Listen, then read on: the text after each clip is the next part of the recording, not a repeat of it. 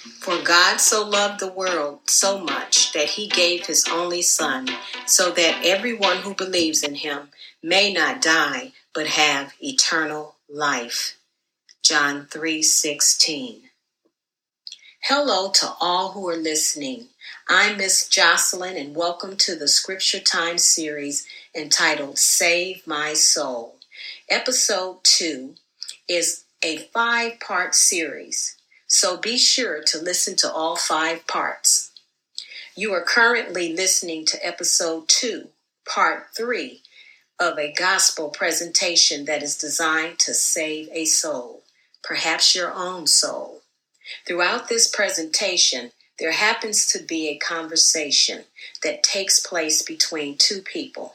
Maybe they're college students or co-workers, teens or young adults. Whichever the case may be, they're becoming more acquainted with each other at a food festival. One of the individuals is a believer in Christ. The other person is unsure or confused about what she believes, but she admires the artwork design on this believer's t-shirt. And so this sparks conversation between the 2 of them. The previous part ended when he is about to tell her about God's awesome plan for all people. And now we begin.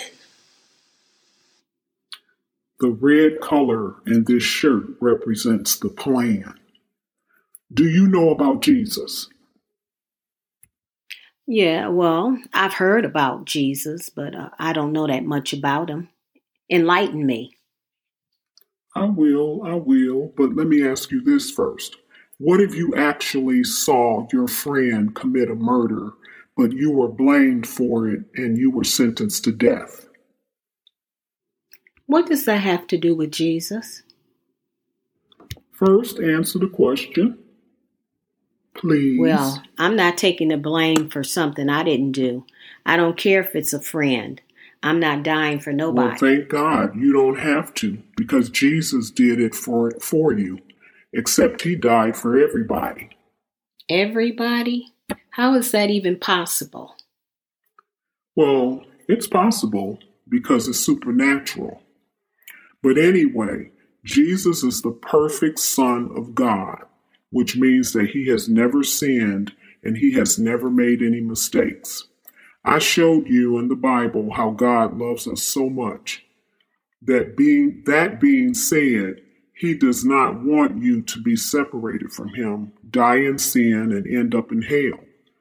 So his plan is that he sent his Son, his perfect Son, Jesus, to take the punishment and die for our sins.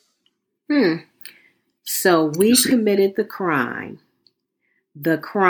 of sin, and Jesus was blamed and sentenced to death for us? Something like that. Except nobody blamed Jesus for our sins. Jesus willingly took the blame for our sins. He willingly took the punishment and died on the cross for us. He owned up to our sins even though he himself was innocent or sinless. So how did he die?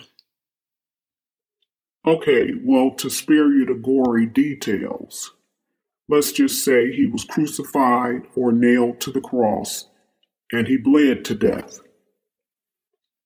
Wow. He went through all of that for us. Yep. He did it because he loves us, and he did it so that our sins would be forgiven. Because if he had refused to shed his blood and die on the cross for us, our sins would not be forgiven, meaning we would not have any hope of ever going to heaven. And we wouldn't be having this conversation either. Wow, where is Jesus buried? Buried? No. Jesus isn't buried. He was buried, but God raised him from the dead. Jesus is alive. It tells you in the Bible in 1 Corinthians 15, 3 and 4. Read it when you get a chance. The Bible also mentions that over 500 people saw Jesus walking around on earth after he was resurrected from the grave. Jesus is alive and now lives in heaven with God. He's scheduled to return to earth a second time, the Bible says. That's in the book of Acts 1:11. So if I get a t-shirt like yours, can I be saved?